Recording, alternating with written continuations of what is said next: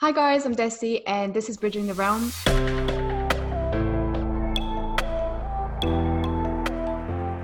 Tonight's guest is Helen Glover. She is originally from the UK and now has been living in Australia for the last 26 years. Helen has a hugely diverse background, from being a counselor for people with PTSD and HIV to a lifestyle coach to a personal life coach, where she incorporates a number of spiritual techniques, allowing her clients to unlock their true potential and power to achieve their wildest dreams. Recently, Helen has launched a business called The Gentleman's Secret and a podcast where she addresses personal and mental health issues for men in our society today. Helen, thank you so much for being on Bridging the Realm. Welcome. Thank you, Desi. Lovely to be here. How are you today? How's everything in Australia? Yeah, I've got the heater on here. It's a little bit chilly tonight because it's nighttime to me and it's morning to you. So. Yeah, oh my God, you're like 15 hours ahead of me, I think. Oh no, I'm 9? 9 at the moment, and then in a couple of months I'll be back to 11. Ah, okay. Oh God, yeah, it's strange when the time difference is so vast. Um, but yeah, so you've recently launched your podcast. Just the concept of it is absolutely fascinating to me. Let's start with that. And what made you go into this area in the first place?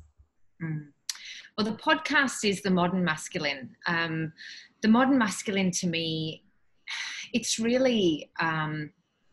I just see a gap, really. I think for me, when I look at our society, I see a lot of divine feminine rising, a lot of women's networking. I do a lot of women's circles myself, and I also do retreats, and I hold circles, and do listening, talking sticks, and we do smudging and all these beautiful rituals for women to connect and really drop into these deeper levels. And there's a lot of stuff going on that's not really being talked about, almost the shadow side of the divine rising, the divine feminine rising. So for me, I think, we're getting our power back, but we need to also make sure that within the divine feminine rising that we keep our feminine power within that we keep the softness that is the feminine within us, and we don't just fight the masculine with our masculine. Yeah. Not a power grab. It's actually about creating a beautiful equality between our sexes so that we can come together. And unless we start to really hear each other's stories, we keep creating another battle within, saying, well, you this or they that, and we keep growing that narrative that doesn't support, at the end of the day, this beautiful connection between both of us. And it doesn't matter whether, I don't think it's even about your sexuality. It's about just as coexisting as genders, as whatever that looks like for you, you know. Yeah. So, I feel that there's a lot of talk, but men aren't necessarily feeling that they're being heard. And that can only build a resentment that then adds to the argument and separates us more from each other, which, I think for the good of the movement moving forward, for us to actually do what we're wanting, there needs to be a point where we start listening. Yes, definitely. So it's interesting because you've worked both with women, but also in your past, you've worked a lot with men. So what are the biggest differences that you find from working with both? What are, do you find one, like, for example, men, do they find specific things more challenging or as compared to women? Because I guess with women, it's a lot easier for us to speak to each other and let things out. We're a bit more emotional and things like that. We don't find it so difficult to express our emotions, but with men, like you said, it's a lot more like they feel that they're not being heard. So what are the biggest things that you noticed from your earlier work of working with men that you thought, wow, this is definitely something that needs to be kind of looked at? Well, I find men who seek help, when men make a decision and they seek you, they've made a decision they want to change. And what's amazing about that is then they will generally do the work. They've made a decision, and so they're going to do it. And what we're not really paying any attention to is that men have been raised by men who have not had any emotions and from men who have come from war. Yes. So we're coming off the back of World War One, who raised the men who were in World War Two, who then raised our fathers of, say, my generation. My dad's a war baby, and so then my generation. So we're still really only just coming down from the inability to really feel your feelings, and with a bunch of men who have got a lot of stuff that have never been spoken about. So what I find, when you take the ability to a man to actually know how to communicate, most of them love it. They go, oh, thank God there's a space for me. And a lot of it almost like you can see them starting to open, and they start to become more receptive, and they're not closed once you start introducing them to something. They're quite able to grasp the concept, and although it might be difficult for them, they're willing to go there. And once they start going there, they're on the road, you know, they want to keep going. Yeah. And it's really quite rewarding because they start to enjoy themselves more. They start to experience their lives more. They really do, drop into a different place. Yeah. It's an awakening. But the biggest difference, I think, between men and women, back to that question, is women, although it's easier for us to talk, we're a lot less likely to act.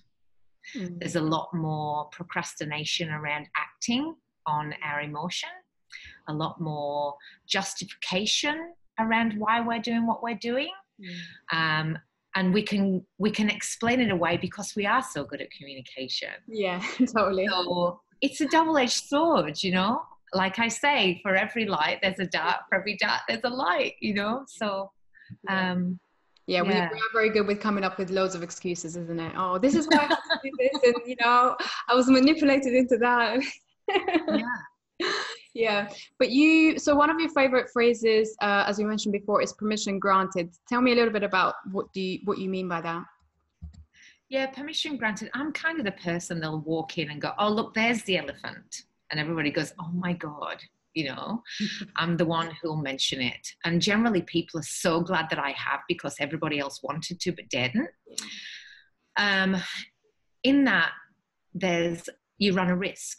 You know, you run a risk that nobody did want to mention it, or that you're going to cause some unrest, or that it might be controversial or a bit difficult. But I find that once I say, oh, look, there's the elephant, like half of the room relaxes and goes, oh, thank God you've named the elephant. I've been dying to kind of call attention to it, but I just didn't want to do it. Yeah. So when I ran a show called What Happens If We Never Get Our Shit Together, and I sold tickets. And I did about 5 shows. Oh, that sounds amazing. It came off the back of, I was going through a load of stuff myself, and I got fed up of not being allowed to really speak about it without being termed negative or pessimistic, or by getting some kind of flippant meme from somebody to kind of shut down. And I got really annoyed about it. I just thought, you know, we need to stop pretending that our deeper emotion doesn't exist, and I want to call it out. So I stood on stage and I talked about some of my own experiences of some of the dark places that I visited, and some day-to-day stuff about having 4 children and about what that looks like. And it's funny, but it's also, it's tough going. And how with Facebook, I give an example on stage, for example, of a friend of mine put on Facebook that she'd been for this beautiful romantic dinner. And I was like, oh, wow, my God, you know, like, I'd love to have a partner to go to a romantic dinner. That was so beautiful. So next time I saw her, I said to her, oh, I saw that dinner. And she said, oh, I never posted that later on in the car we had a huge fight and we slept in different bedrooms. Oh, God. And that's Facebook, right? So here I am going, you know, oh, God, it would be beautiful to be. Why do we do that? Yeah. But that's the highlight reel. And we don't get her posting at midnight. Actually, I'm in my own bed now. We've just had a huge scrap. Yeah, I know. We never hear the backside of it. Yeah. Yeah. So it's about calling out the reality that we don't all have our shit together. And as long as we can say that out loud, then everybody else in the room relaxes and they granted permission to not have their shit together either. Yeah. But once somebody turns up in the room talking about this great, perfect life, the pressure's on for everybody to do the same. Yeah. And my feeling is if we turn up and say, you know, I've had a really rough day. I'm really struggling at the moment with this. And, you know, I'm really wanting this to happen and it's not going well. And I'm really beating myself up about that. And that also grants everybody permission to show up. Yeah. And they can go, oh, actually, I'm glad you've said that because X. But they're not going to do that if you paint your life as being beautiful. They're going to feel inadequate. Yeah. Totally. So we've just got a whole society of people walking around feeling inadequate. Permission granted to me is about connection as well. Our entire existence is about connection. And for me, I believe we're connected through our energy and through the earth's source energy. Yeah. So just our feet on the floor connects us. But we're just not paying attention to that, because we're so obsessed with things and what's in our hands, really. So instead of becoming more and more connected to things that are around us as far as natural and the connection, the energies between us, and that the security and the safety that we get from that kind of village and that kind of group, we're going outward for approval instead. And approval is likes. It's momentary. It's an anxiety. It's not real. Whereas connectedness, you don't have to chase approval because there's safety in it. And so it creates great unrest. I've seen that time and time again with especially with spiritual teachers.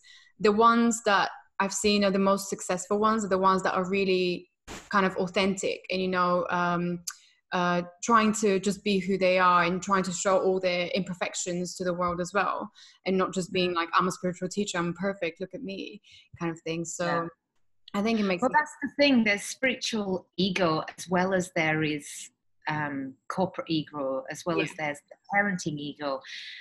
Every, you know, I laugh when you meet a spiritual person who says, you know, no judgment though, and it comes from, but I'm going to tell you what I think about it, but because I'm spiritual and I'm going to back it up with no judgment though, it means it doesn't apply. But actually, yes, it does. Exactly. There's a real snobbery into how people are dealing with their life in a spiritual community, so much as there is this snobbery around how people are parenting their child and about how people are showing up to work and how they're behaving towards their boss or their co-workers. And it comes from a deep insecurity.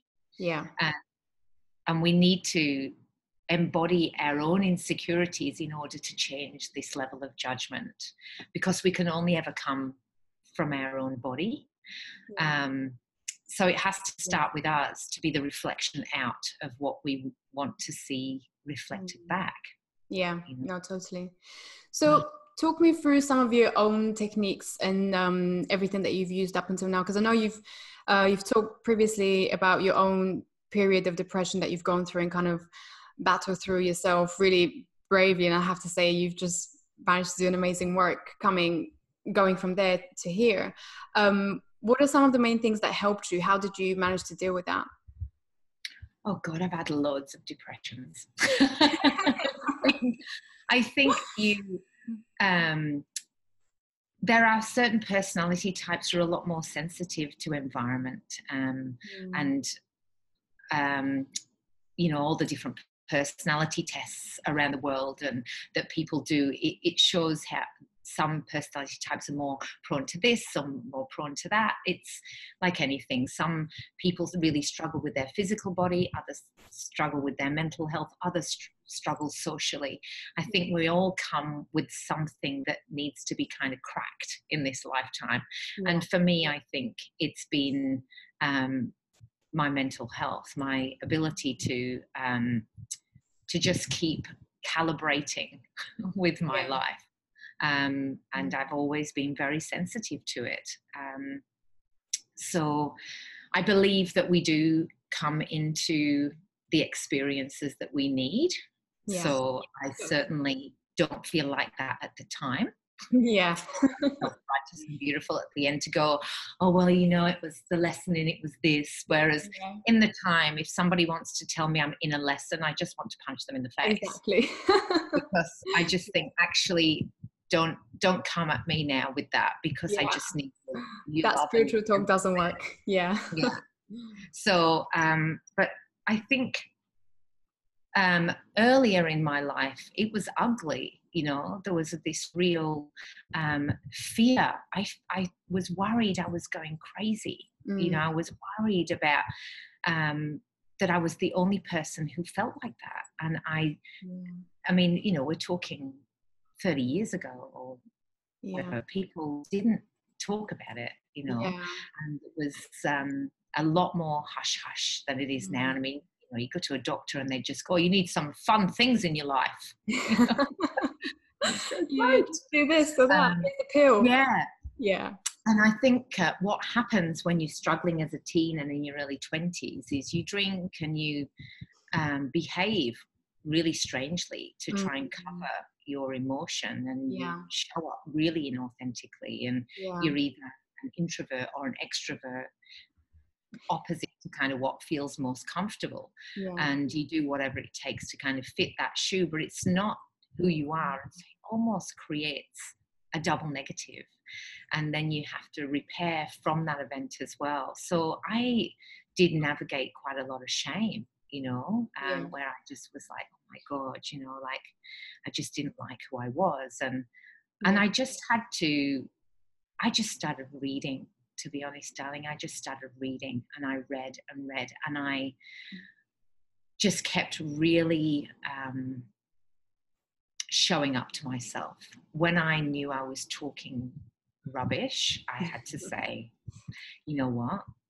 You're the only person you're fooling here. Like, you know, that's not true. This is actually, you're doing this, you feel like that. And there was some real aha moments where on like beautiful Louise Hay back in the day, she had a workbook where it had certain words, you know, career, men, success, you know, love. And I wrote down what I thought, my first thoughts when I read those words. And it was the first time I think I thought I was shocked about my own thoughts, because I didn't actually identify with what I'd written. And that was then that kind of kick in of like, okay, so I think I've got a dual thing happening here, which is who I was born to be and what my society has kind of trained me to become. And so I realized the difference at that moment between shame and guilt. And that was a huge thing, that shame is a society construct. So shame is done by society to you, and we hold it. Whereas guilt is personal. Okay. I've never thought of it like that. Yeah, that's actually makes sense. So it's really interesting when you're looking at any subject of a situation you've been in, or anything you're beating yourself up about, or anything, where is it coming from? Is it a public social construct, or is it personal? Is it a guilt that you're actually applying that then you can actually have self-compassion for and take control of that lead? Or is it a part where you have to apologize to somebody? Or is it outward? Or is it that you just need to hang around with a different crowd who don't shame you for doing that? You know, there's different ways then of navigating that emotion. And that actually was quite a big realization. And of course, nuggets. And of course there's all the meditation techniques and all of the obvious things people talk about. But to be honest, when you're really struggling, it's very, very hard to meditate. Because definitely. I think we're using meditation as this broad brush, meditate and the world will be fine. And, you know, actually sitting in silence is an impossibility when you're in a dark place struggling. And a dark night soul, you're almost rocking, because it's even hard to sit still. And maybe that's just my experience, but that's what it felt like for me, is that just sitting still was too much. It was almost like I had to pace to just kind of get that energy out of my body. And that's the other thing for me. Movement is huge. When I really, in the early days when it was very strong, I would move, and now I dance a lot, do lots and lots of dancing. Yeah, you mentioned that. That's, yeah. So let me just go back to, when you were in that state, how long did it take you to admit to yourself, first of all, that there is actually something wrong there, and you know, you really do need to look at it? Because from what I've seen, a lot of people just tend to kind of cover it up and, you know, make themselves feel better and go out with their friends and get drunk. And because, you know, a lot of people go into that completely the opposite side, where they start to get drunk, they start to take drugs. And for you, what was that point where you realized, no, actually there is a big problem here that I need to address? I was suicidal, you know. I was not well. I remember I really didn't want to embarrass my family by hurting myself, because I just thought, oh my God, you know, what would they do if I would do something that people would go, oh, you know, their daughter did this, you know. And I was just so worried about what I might leave. It's like the perception, the guilt and the shaming, you know. I would shame my family, and I had personal guilt. So I used to think, what can I do? And one day I just thought, no.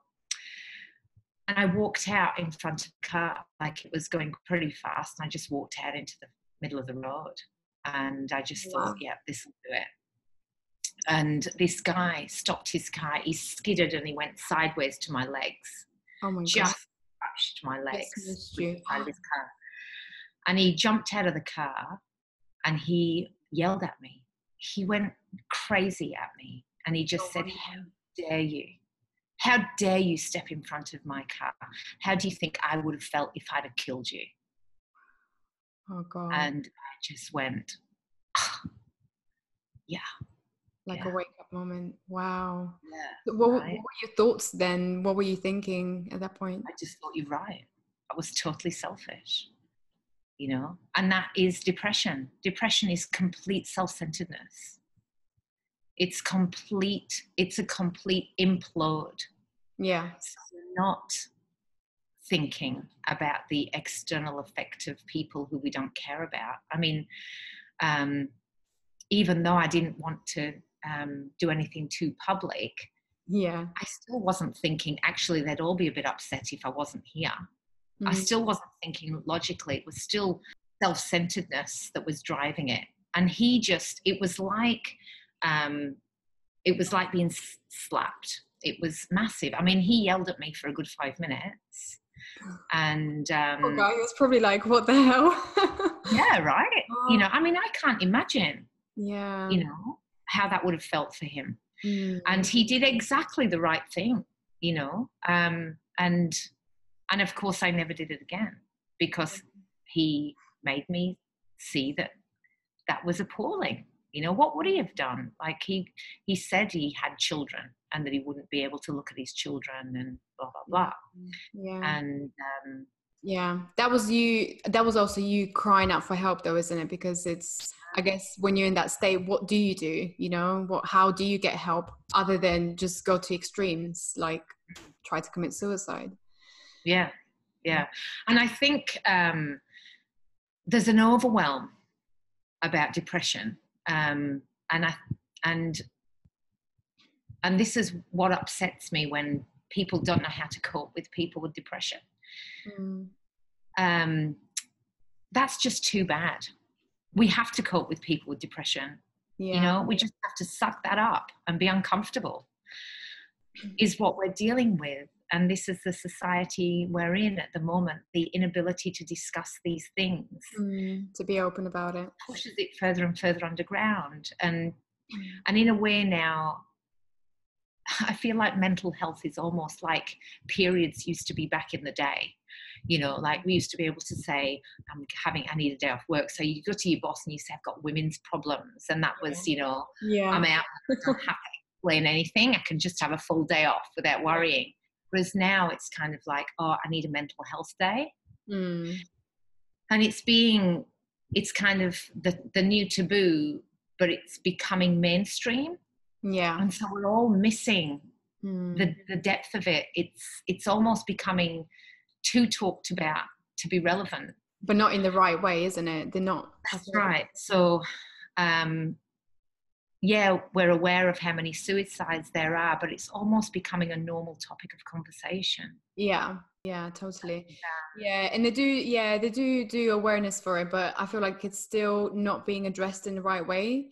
And it's kind of like a lot of it, from what I've seen, a lot of it is to do with kind of trying to integrate that sort of emotional and spiritual perspectives, isn't it? Because a lot of it is to do with your kind of, well, your spirit, how your spirit sees the world, how your soul is coping with the outside world, isn't it? And that's something, because we're so kind of mental and logical about everything, it's sort of like that aspect has just been shunned.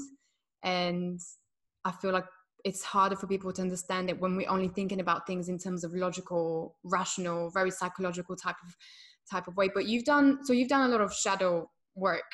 And what you've referred to as shadow work. So can you explain a little bit what you mean by that and what exactly? Well, shadow work is holding your own darkness, acknowledging it, and it is the shame and the guilt that goes along with what that looks like. Yeah. There's a depth to each one of us where we know there are times where we behaved well, and there's times when we've behaved badly. There's times when we've had arguments and not said the right thing. We've not been appropriate. We haven't shown up like we should have shown up. We made an excuse and didn't do something we said we would do. We procrastinate. We avoid all of these things that we do because, not necessarily because we're depressed or anything, just because we're doing life, and that's just what we do. We don't want to go to that party that we promised we would go to, and all of these things that just hang in the bottom of who we are. And I think for me, my belief is the parenting aspect today as well is very tough. The judgment around parenting and how we're raising our children, and what is good parenting, what's bad parenting, and the pressures around that too. There's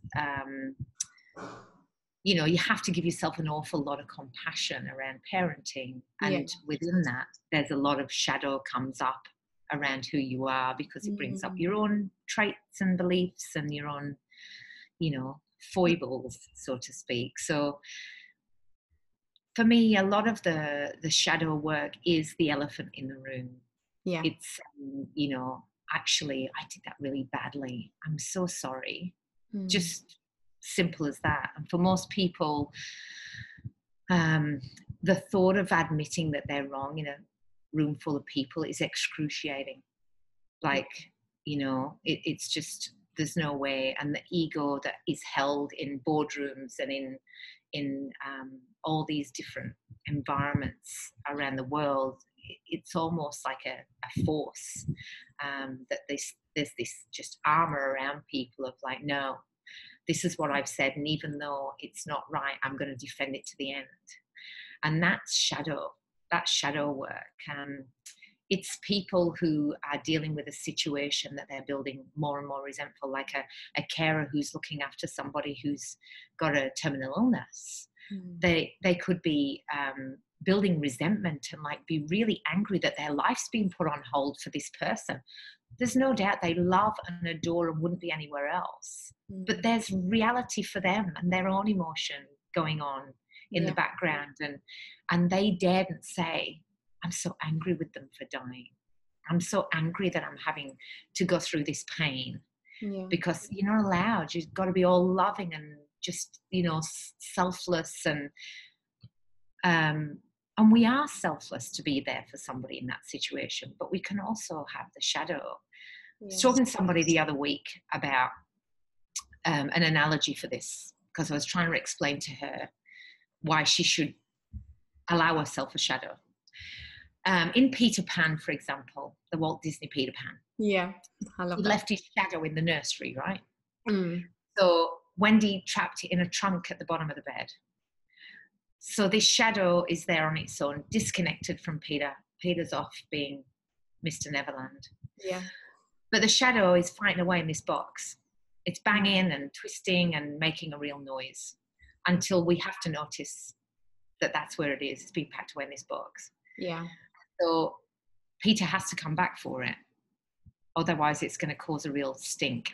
But the thing is that Wendy sewed it back onto his feet because it belonged to him. Yeah. It's his shadow. And he stood against the wall and waves his arms around, and it goes back into doing what he's doing because it mirrors you and it goes wherever you go. Yeah. And when the sun is really bright, it creates a darker shadow. And when the sun is light, the shadow dims. Yeah. So wherever there's a bright light, there's often a very deep shadow. And it goes with us everywhere.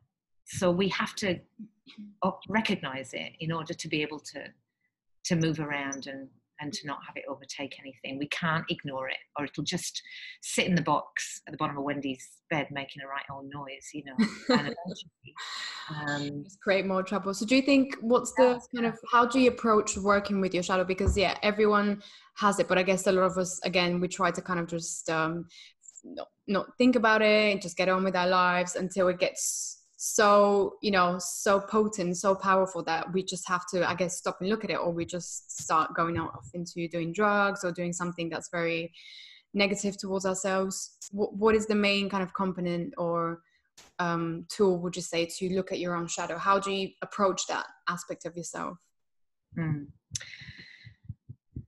It's not easy, darling. I wish there was an easy answer. Like the worst thing in the world. Like, I think for me, it was always a nighttime thing where everybody would be sleeping. The world would be sleeping, and that would be time for me to really show up and be honest to myself. Because I've said it before, is at 2 a.m, your story is of absolute no interest to anybody, because we make stuff up to other people, even though we know it's not the absolute truth. We can use slight exaggerations or a little bit of change story here, a little bit of, you know, white lie, but you know what is actually what you think, how you handle it, what the truth was. So in those darker moments, like when the sun's gone down, that it's really quiet, that's when to sit in meditation with that. And so you can't do it when you're in the middle of a really deep depression and there's an anxiety. That's not the time. Yeah. This is when you're a bit further down the road and you're wanting to really start harnessing who you are as a person, and you're on kind of a road. So in that, I would suggest that there are so many meditations that you can get. It's good to play like a really nice kind of subtle music in the background and to settle your body, and then to start really asking questions that you're unsure about, and then really, really own the answers. Go, okay, yeah. And if you need to have a cry about it, if you need to feel terrible about it, sometimes there's a nausea that comes, and that's that shaming, the guilt and the shaming. It's a stomach thing. So it can cause nausea, it can cause this kind of unrest, and then it creates the agitation. Kundalini meditations are really good for moving energies that comes with shame and anger and all of those kind of things. And we start to see where we're not behaving well. And then we have to then make a decision that we're doing the very best we can in the moment. That from where we've been, from the knowledge that we've had, we didn't mean to do it badly, and we have to bring our own level of compassion. Yeah. So to start talking into it and saying, you did the best that you could. I know that about me, and I'm really going to try to make that better next time. Or talk to yourself as if you're your own friend, you know, like when a friend comes to you and says, oh, I did this. Oh, darling, you didn't mean for that to happen, blah, blah, blah. I speak to myself like that. No, I don't, you know why you did that, and it's understandable why you did that. So maybe we try and do it a bit better next time, and try and play it out in your mind how you would like it to happen. Yeah. And then just keep bringing compassion to yourself. Yeah. Why do you think it's important to refer, you know, to speak to yourself and to refer to these emotions almost as if they are kind of like another person, you know, within you? Why is that sort of a key aspect, because I've seen it a lot before as well, and for me it seems like it's such an important part of healing, and kind of, yeah, how does it work for you? Why is it important to do that? Well, I think we are our own worst critic, so why can't we be our own healer? Why can't we be our own kindness, our own compassion? We seem to think it's strange to be beautiful to ourselves, to say, hey, I see you doing your best. Whereas we have absolutely no problem before we walk into a job interview going, you're probably not going to get it, you're rubbish, you're really crap, you know, you're not, oh, that guy there who's just walked out, he's probably going to get the job. We don't see that as another person. We don't even recognize that it's our own voice. So it's just the opposite of that. That critical voice is the shadow of the compassion. Yeah. So we're actually doing it all the time. So we might as well at least say, oh, right, so that is me. So if I can say all of those horrible, nasty things to me, it doesn't seem to be quite panning out to make me a better woman. I might just kind of turn the narrative and start being kind. Yeah. And when I hear that, going, wow, I'm being really mean to myself, you know? Yeah. And the best person you'll ever get the truth from is yourself. Yeah. Because you're the only one who really knows it. No, it's true. You're the only one who really, really knows what you really think in the dark moments. Yeah, totally. Do you see that realization as well in your clients that you've worked with? Do you kind of, you know, do they come to this point where they realize, oh, actually, I do have all the answers? Obviously, it's they always need someone to kind of guide them to that place. But in the end, what are the biggest realizations that you've seen from working with your own clients in shadow work? Well, I think with people, a lot of people aren't even in the headspace to be thinking about even what a feeling is.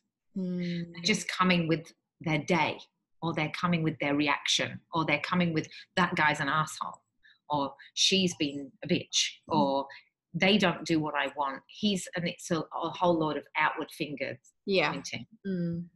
When you start to actually reflect back to them, so talk to me about blah, blah, blah, blah, blah, completely unrelated. And then things start to drop in for me as the person to go, okay, I can see that. Yeah, I can see that. Okay, see it. And so from that kind of, that space of getting to know them a little, and then intuitively working out how they're navigating their own blocks, you can say, so how do you feel about such and such? Oh, well, blah, blah, blah. So what about if this happened?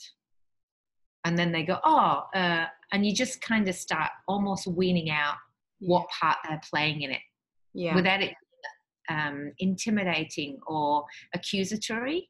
Just kind of see the role that they're playing within it until the penny drops for them. And then you can say, and then you hold it in compassion, you know. So for me, when I was working with people struggling with depression or adjustment disorder or stuff like that, I created a bit of a emotional matrix where I discussed with them different things they were feeling and going through, and then we would I would explain an emotion, say, so the emotion that goes with that, what do you think it is? What's it feel like in your body? Is it hot or cold, or is it kind of exciting, or is it this? And we would end up with the emotion. So to describe, and a lot of the time it was not a pleasant emotion. It was, you know, and so we would put that on the board and say, well, so with this emotion, you know, what can we see that's positive about this emotion? So for example, a lot of people coming back from conflict environments are angry. And so we say, okay, well, what kind of, you know, benefits have we got around anger? Well, actually, without anger, we can't fight for justice. You know, we can't. So where do we use this anger? It's a passion.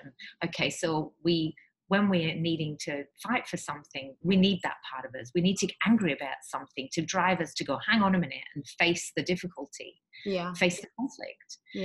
Within that, I mean, you know, if Greenpeace was just a bunch of hippies on a boat, it wouldn't do anything. They're angry, you know.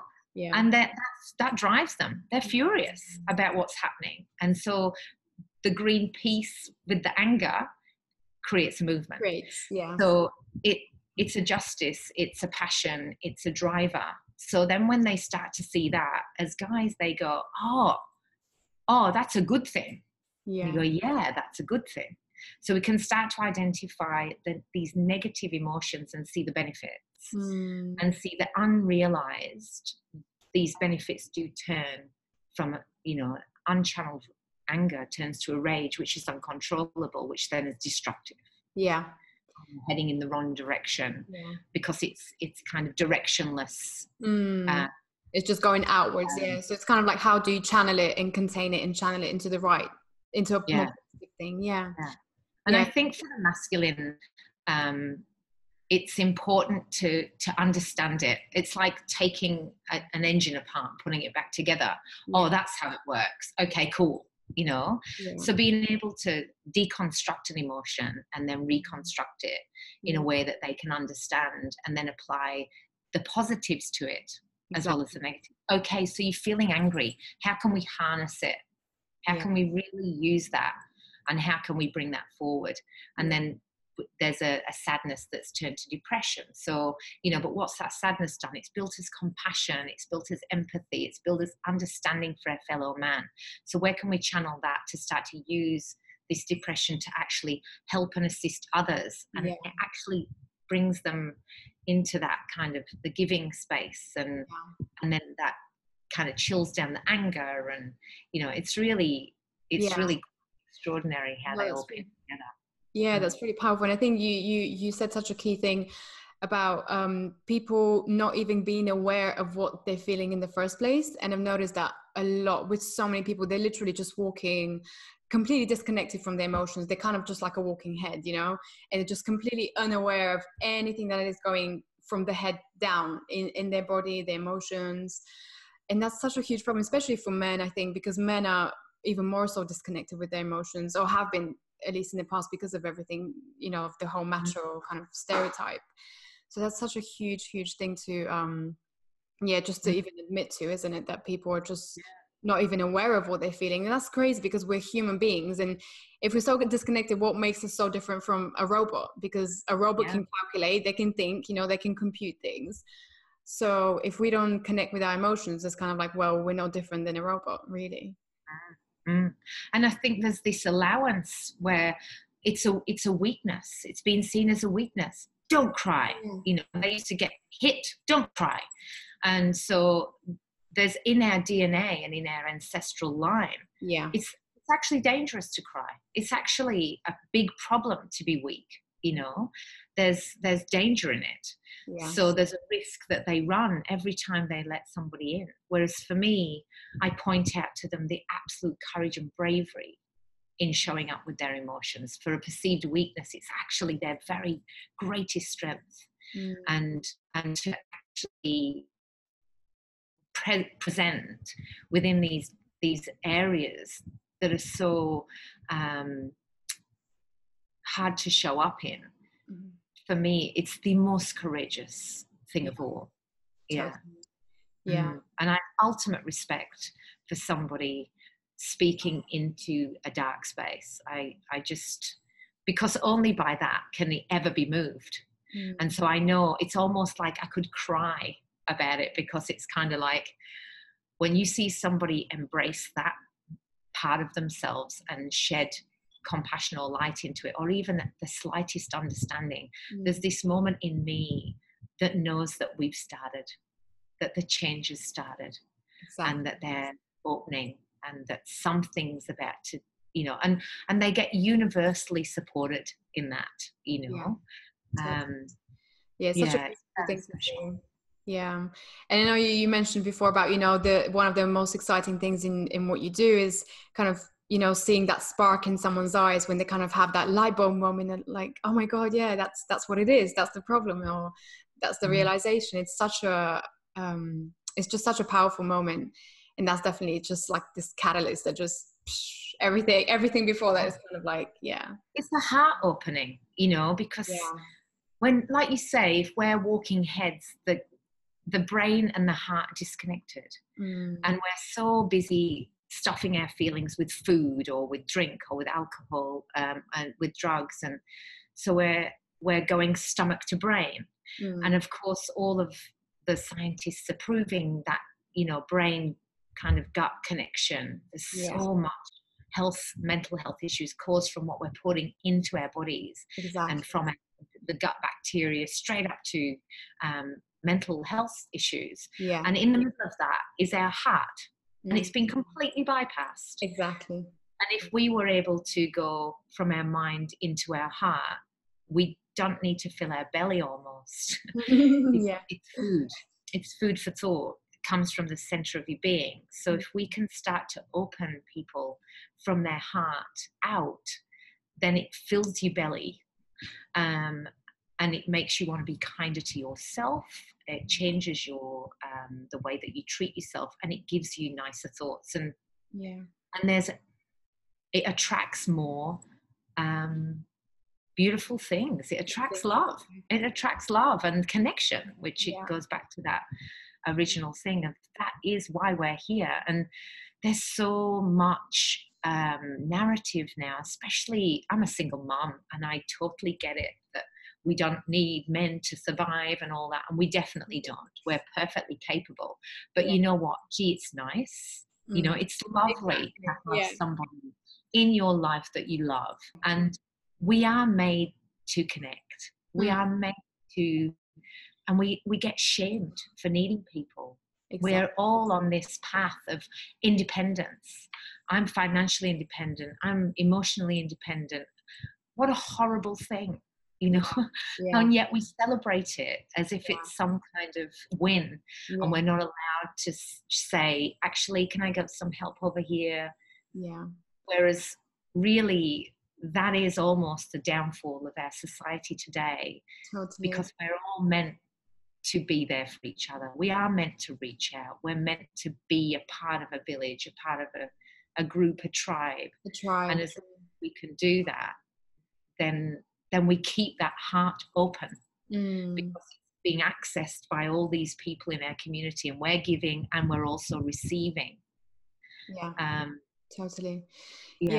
That reminds me of this really interesting study that I watched. It was on TED Talks, and it was a guy I think called Stivet Iliadi or something like that. But he has a clinic where a lot of people who have suffered with severe depression go to, and they were doing a study, like a really long-term longitudinal study, where they found that the key components, the key things that all people had in common who suffered with severe depression.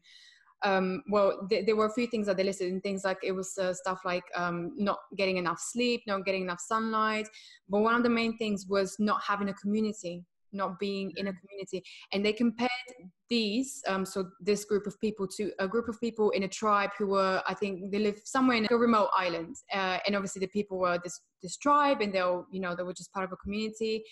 And, they had no depression. They had, of course, other problems, but they didn't suffer with a depression in terms of the typical Western clinical way that we view it.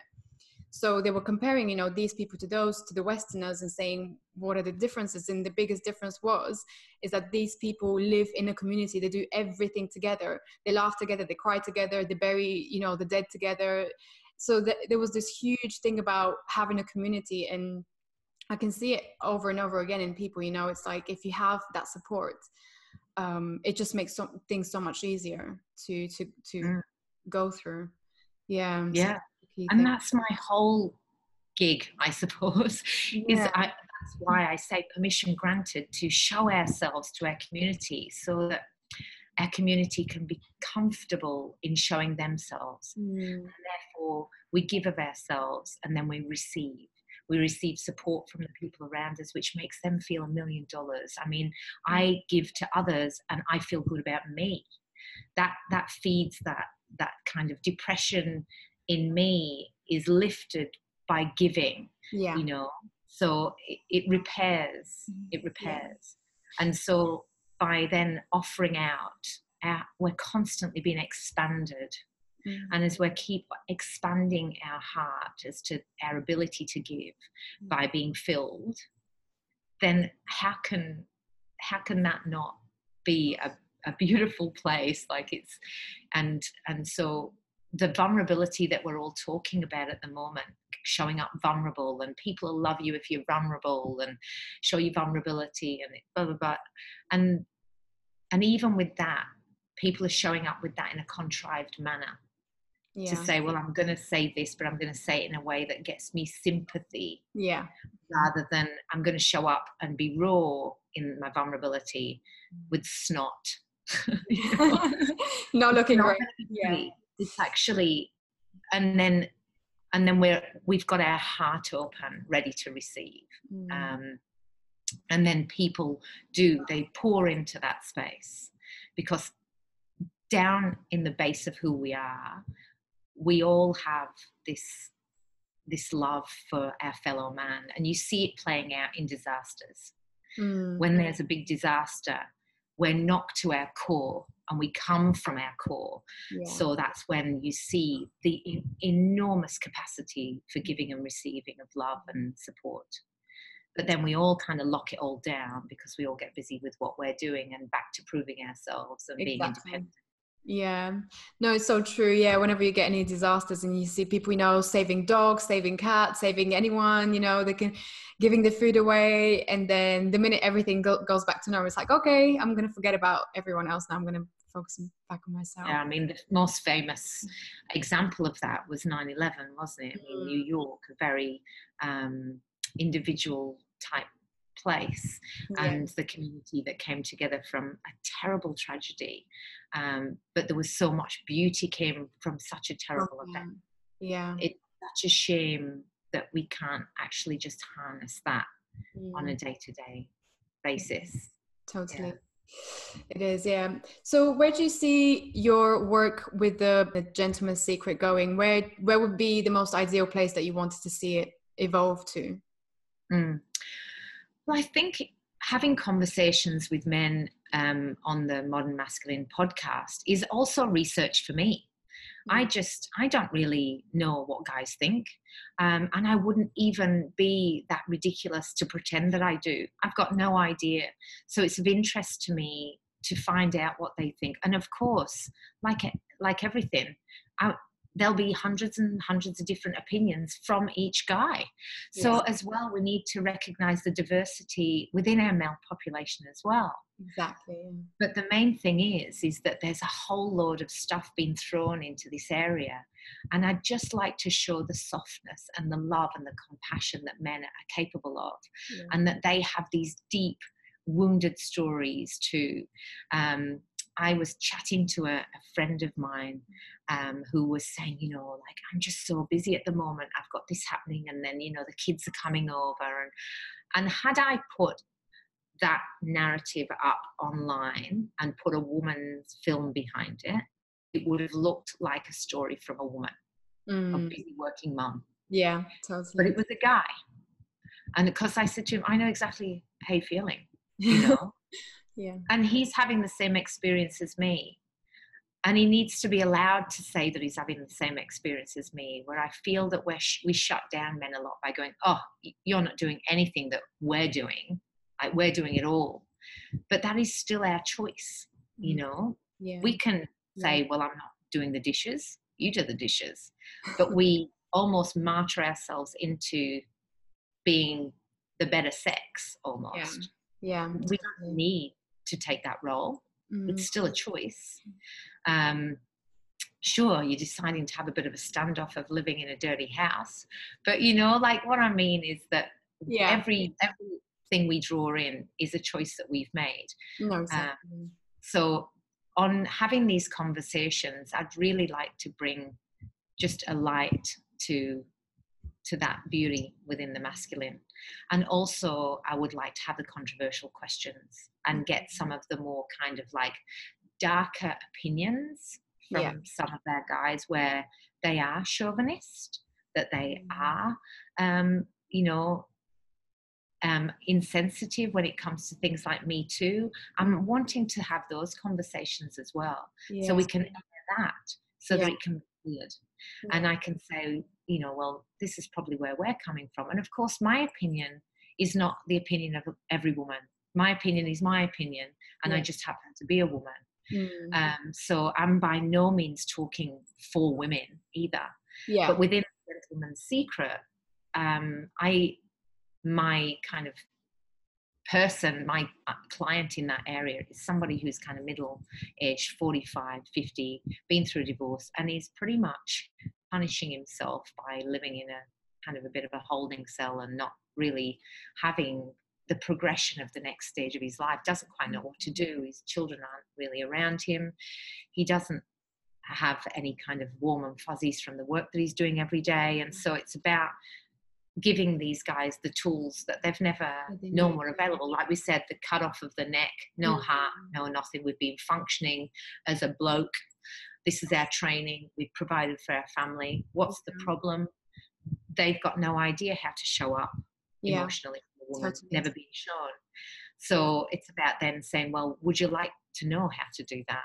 And within that as well, building a network of men who can connect without me being around. So men who then meet with men who are in the same situations, who are clients, who can come together. We can have dinners and we can have a contemplation about a subject where they start talking at a deeper level with other men in their situation, so that they create their own support network.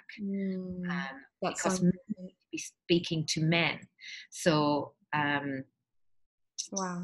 I want to go in and kind of like start a process with that person, but also they need to then have their own community. They have, to have a connection. With their own connections with other men. Wow, that's so powerful. That's something so different, and I've never really come across anything like that. So I think it's so special what you're doing, because there needs to be something like that very much in our society. I can see it totally, and a lot of people agree as well that, you know, the whole macho archetype doesn't stick anymore. It doesn't help anyone. It's not real, and it's just making everything so much worse than it actually is. But I mean, we need to talk about sex as well. You know, like sex is a huge thing that isn't being talked about. We need to be talking about sacred sexuality, about, you know, the divine feminine and the divine masculine, about that beautiful king queen energy, and about how to actually come together in that energy to partner.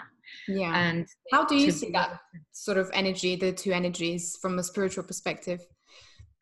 Spiritually, I think that there's this beautiful balance within each of us. So there's this beautiful masculine, feminine balance within each of us. And I was speaking to somebody the other day about this, who's really well versed in his own masculine.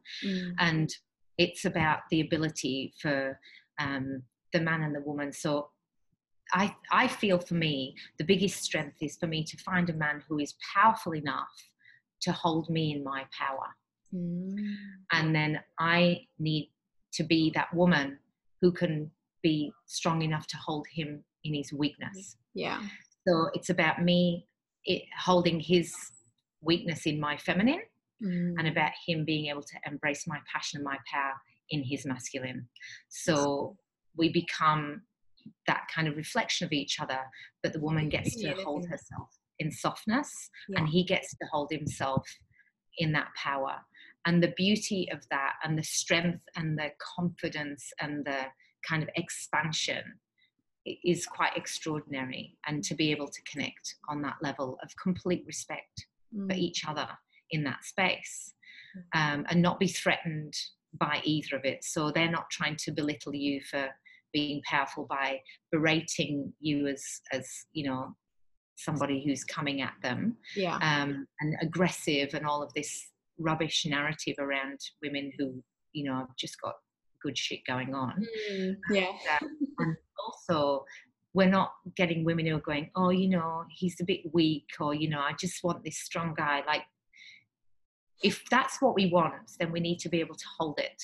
Totally. And I've never seen a man end up being as powerful as when they're being held properly, and equally the other way. Where that for me is that beautiful connection. And so I'd like to be able to, with clients, teach them that balance, that when they get a new girlfriend, they go, oh my God, she said this, I've got no idea how to navigate this. well, your masculine power. this direction, and so you need to stand here with this, and don't be afraid of that. She doesn't want you to be afraid of that. She wants you to go, actually, no, this is how I feel, but I still respect where you're coming from.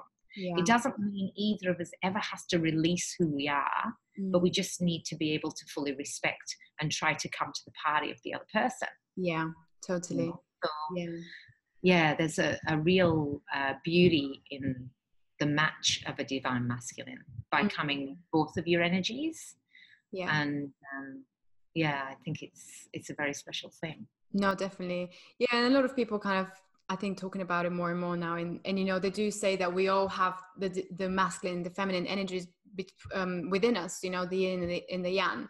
So it's not kind of like just because you're a man you're only masculine, or just because I'm a woman I'm only feminine. No, it's kind of like we all have those energies within us. So it's really, to what extent do we use one or the other, or do we try to balance it?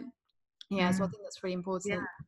I think when you've got, and some guys have got much more of a feminine influence than the masculine. So within your relationships, that's where the balance is. Yeah. So that's the decision that you make. You know, for some women, they don't want to have much of the masculine. They're kind of like, you know what, I'm actually not into that. I just want to be at home with my kids, and I want a guy to go to work. I just want that old-fashioned setup, but it's perfect. And I'm like, fair play to you. If that's what you want, darling, you go and get that. There's nothing wrong with that. And it means that then you're getting a guy who's a lot more in his masculine. You know, but he still has this love and admiration for this really soft, nurturing woman who he loves. And then sometimes it's the other way, where a woman really is a more powerful, more masculine character. That's who she is. And so she wants somebody who's not going to fight her on that, who's a lot more is feminine, to kind of go, yeah, darling, you go for that, because I've got no intention of battling that with you.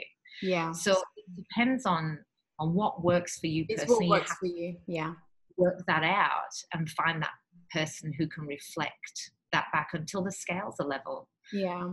And really be okay with kind of just being your equal, isn't it? Because the old idea that we have, you know, that men have to go to work, and because they earn the money, they seem to have the highest status in the house. That clearly doesn't work for a lot of women. Yeah, of course. Redefine this whole thing. But what do you think about women who you know, want to be taken seriously in their work?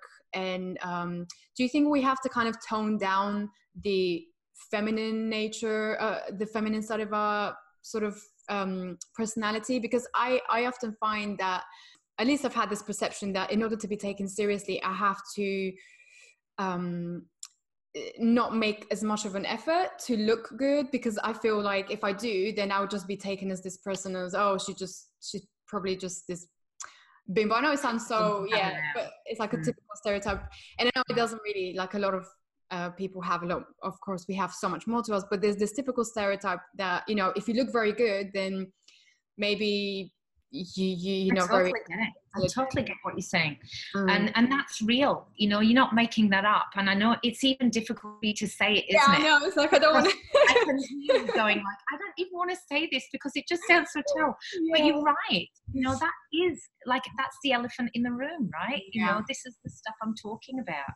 And I remember at the schoolyard, mothers hated me. They absolutely hated me. And I took that on. So I made myself really small. And I mean, I wear heels every day. That's why my nickname was always Hippie in Heels, because here I am, some kind of, you know, random hippie, but I'm always in heels. But people didn't know me at all. They just thought I was like this glamorous interior designer, which of course they instantly hated. Yeah. So, and then I went, okay, well, I'll be nothing, and I'll just make a big fuss of all of you not being amazing. And then in the end, I ended up just not participating, just realizing that, okay, well, you're not going to talk to me. Okay. And so now I've changed my own narrative around that. And I walk into, because like, my son's 19, he's just left. And as he was leaving, my twins are 6, so they were going into kindy. Yeah. And I went in with a boundary, and I went in with an energy of like, no, I'm going to make friends here, because I'm a lot more than what you're looking at. Yeah. And I just went in, and I just had a completely different energy, and it was an energy where I wasn't going to believe that already. Whereas before, when I went into the schoolyard, I was like, oh, they're going to think this of me, they're going to think that of me, which of course I was right, and then I attracted it. And now, of course, there's still people who, you know, they're uncomfortable around you because you make them feel inadequate. Yeah, but that's actually not my energy, that's theirs. That's their problem. That's their And I just think, you know, I can totally feel for you. I'm sorry you feel like that about yourself, but I'm looking in my tribe now. I say I'm looking for people who love themselves enough to love me. And I don't know whether you've seen any of my poetry. I do a load of poetry, and I post. And it's on my Helen Glover Own It Facebook page. And that's where a few of my poems are. And I wrote a big piece on, I'll send it to you actually. On loving yourself enough to love me, you know, whether, you know, they can actually cope with me being big enough. Or whether they want me to be small. And if they want me to be small, I just can't help them anymore. Exactly. You know? You're not going to reflect their own I mean, you are reflecting their insecurities. This is why, though, this journey is really like, oh my God, there's still this kind of belief system and this training in the subconscious, in the old filing system. You're not allowed to be this big. Exactly. You know, because that thing where you say, I daren't look too beautiful because people aren't going to take me seriously. I'm like, I daren't be this outward or this open or this, because I will be hated for it. Like people won't like me. To be honest, it's boundaries, darling. It's boundaries. We all have to kind of go, you know, I can actually be this and I can be that. And I have a boundary. And when we set a boundary, it's an energetic, hey.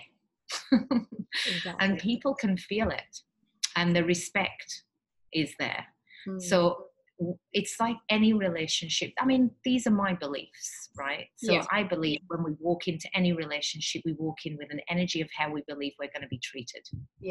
Totally. So we walk into that space and we go, this is the boundary. I can laugh at that joke, a little bit sexist, but you know, I'm all right with it. I'm confident. That's okay.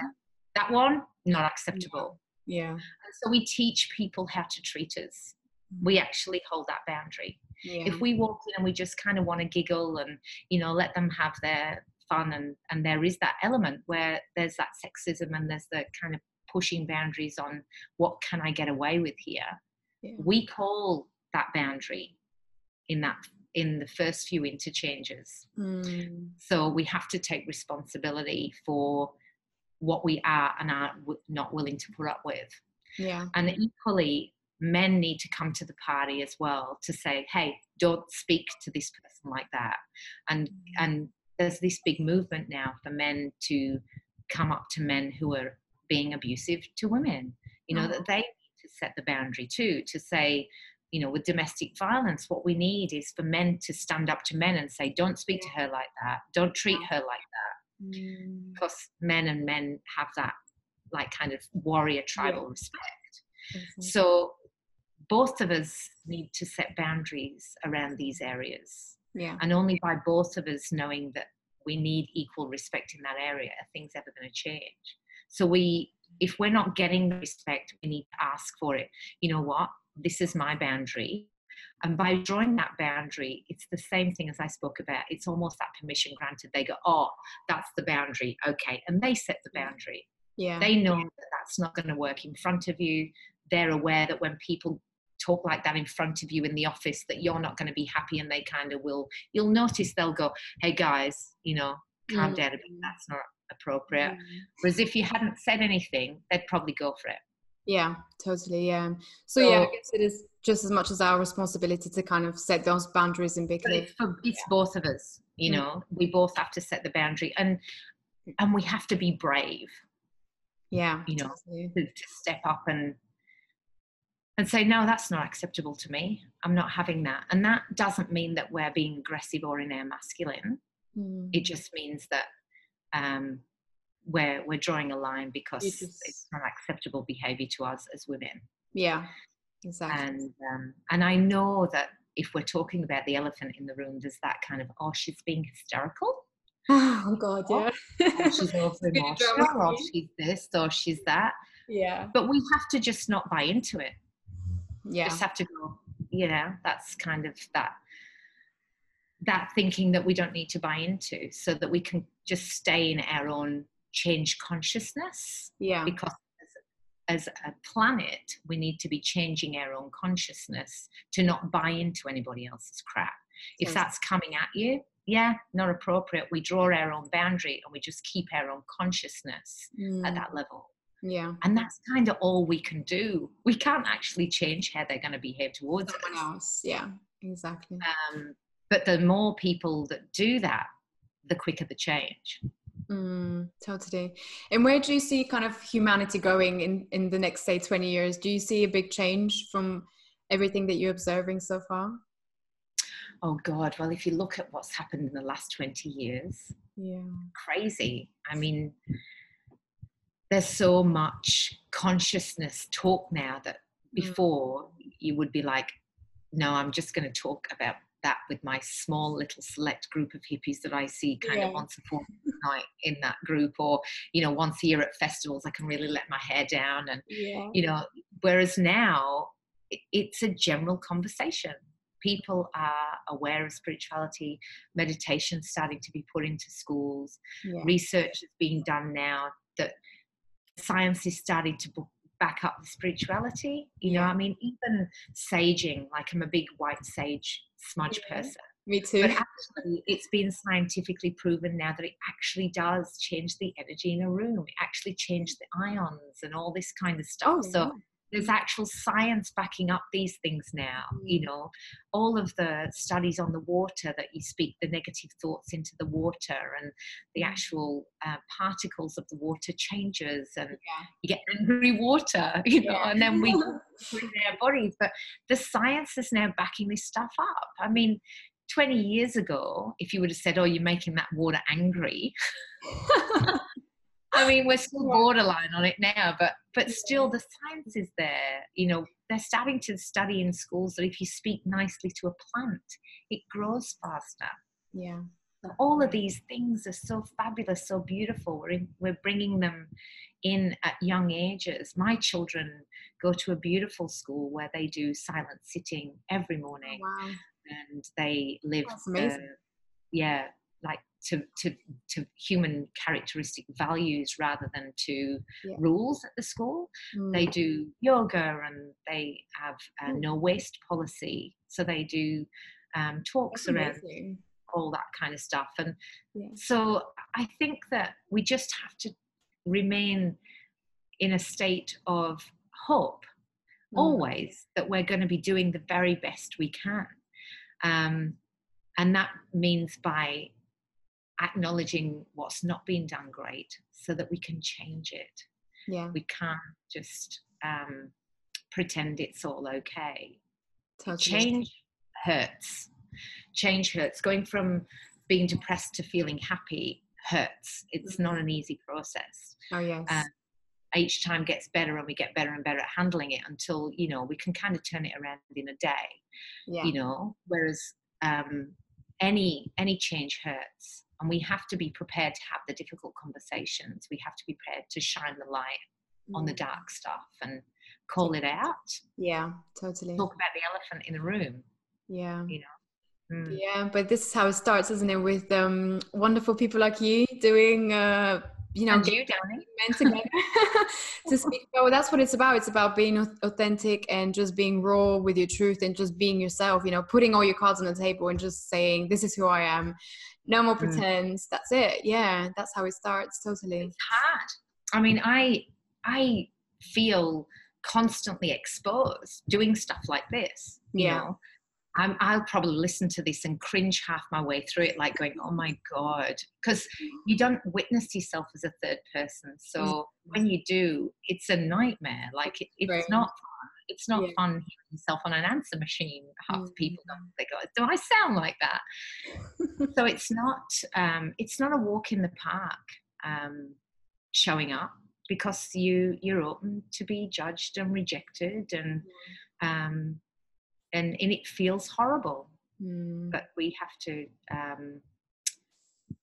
just have to keep showing up with kindness, I suppose. Yeah, totally. And there's a sort of a liberation in all that, even though it's really, really hard. But once I've noticed that once you do that, like the first step that you take, and I mean, like you've said that so many people, contact you kind of on a daily basis and saying, these are the problems that I'm having. And just that in itself is huge, because that means, a complete stranger is going to you and asking for help and asking for guidance. That's a huge thing. So it must feel so kind of, rewarding, I guess, and liberating that you are actually being yourself, and you're getting people to actually come to you and say, yeah, I love your work, I love what you're doing. I think there comes a point where you have to decide what you're not doing for the fear of not being loved. And so we need to ask ourselves that question. What am I not doing that's important to me, that I really want in my life, for the fear of not being loved? Yeah. And really, if there's something big for you that you're not doing, whoever's not going to love you in it is not your person. Yes. The people who are meant to be in your life will love you in the stuff you really want to do. You have to keep pushing the boundaries on your own safety. Yeah, totally. Otherwise we'll just be stuck in the safe zone forever, and then you look back on your life and you think, well, what have I really done? Nothing, because I was scared of doing X, Y, and Z.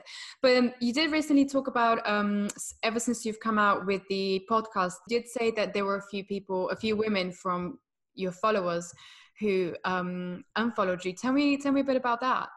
How did that? Well, I don't really know. I mean, I have a journey with women myself, where I've been treated quite badly by women in my past, and I've been treated really badly by men. So I have been treated badly by both sexes, and I've had beautiful relationships with both sexes. Yeah. So for me, I see it's not a gender thing, it's a person thing. Yeah. But a lot of people are very, very, it's like anything, there's the extremes of anything. Yeah. There's people who just go, oh my God, I want guys to be the old school guy, go out and chop wood and, drag home a bear from the forest for me to cook by the fire. That, like, they're into it. They think that's great. Yeah. And they'll fight all the way for it. And they, like, I hate feminists. Like, some women just see it as total feminism. Yeah. And then you get your hardcore people who are like, hardcore feminine, who say, guys are responsible for all the problems in the world. Yeah. But a true feminist for me is somebody who wants equality.